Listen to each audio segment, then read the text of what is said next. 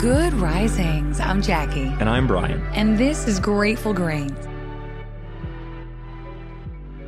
Welcome back. We are on day 3 of our week discussing mystical methods. On Monday, we had a broad strokes conversation about the spiritual world. And yesterday, we talked about dreams. People really have 2 options here. They can choose not to believe, or they can be open to what's unknown, what's more. Because as much as spirituality and mysticism haven't necessarily been proven to exist, they also cannot be proven to not exist. And when you're open to the ideas, when you allow yourself to connect with what's behind the curtain, you often find you'll get all the proof you need. Right. There are so many everyday things about our world today that would have looked like outright witchcraft to anyone in the Middle Ages, or even 100 years ago.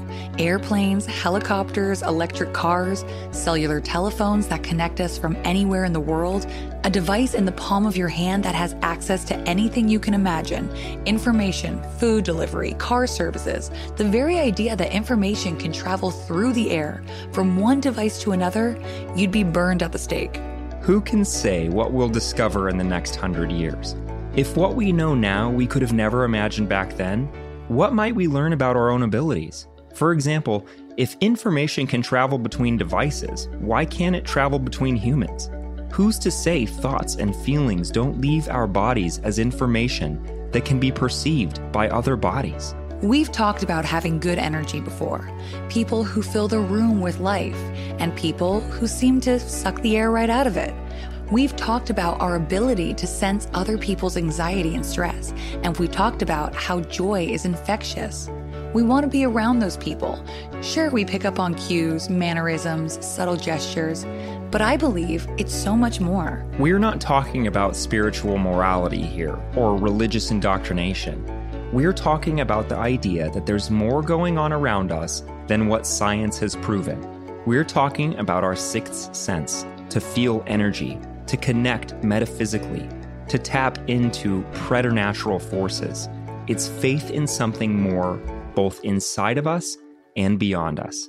So long as we're not using this kind of faith to control others or to punish ourselves, it can only be additive. Worst case scenario, we end up seeing the world with a little bit more magic, a little more possibility. And that sense of wonder is a major facet of happiness and longevity, both mentally and physically.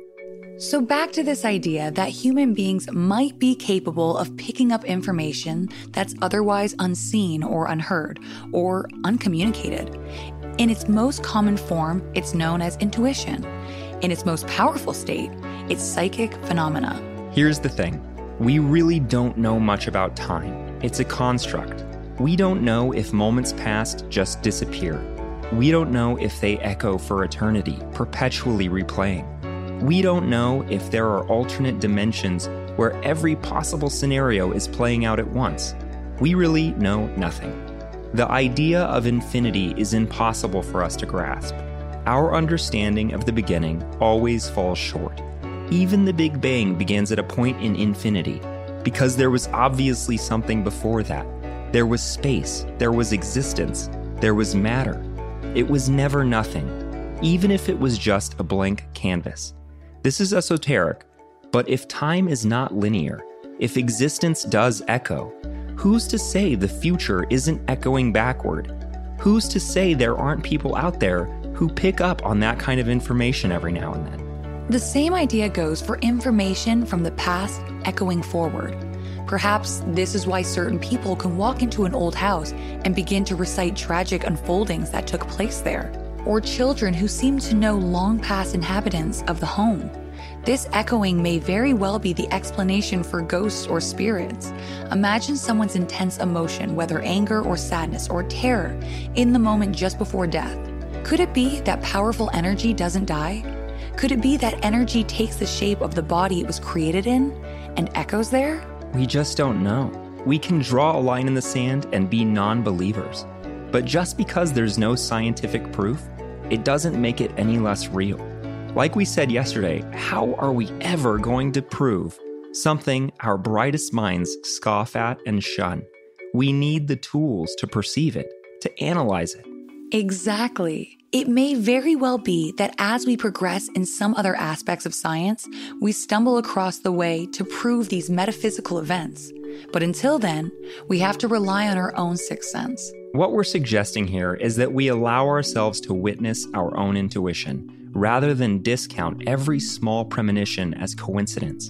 It's only in accepting this level of awareness that we're able to know it, to see it, and to grow it. Imagine you're born with a natural ability to draw, but as a child, you're convinced by your parents that you're a terrible artist, and any attempt at sketching was denounced as crazy. You'd never become the prolific artist you were perhaps meant to be. Exactly. And the same goes for every natural-born talent. Intuition and psychic inclinations are in that very same pool. Mainstream science is that oppressive parent figure when it comes to these psychic inclinations. Acknowledge those little events. When you're thinking about someone and then suddenly run into them, or they suddenly send a text or call, when you find yourself in a place you've never been, but you're certain you've seen it before. When something takes place that you suddenly realized you'd dreamed about. When you can sense something specific about how someone is feeling, even if it's a stranger. Ignoring these small instances is like seeing something with your own eyes and then convincing yourself it was never there.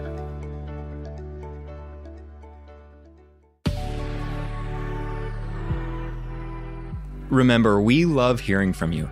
If you'd like to share, we welcome you to comment or message us through the Good Risings Instagram page @GoodRisings. And you can find me at B McMuffin. And you can find me at JacquelineMWood_1. Thanks for listening to Grateful Grains. If you're enjoying Good Risings, show us some love with a good review.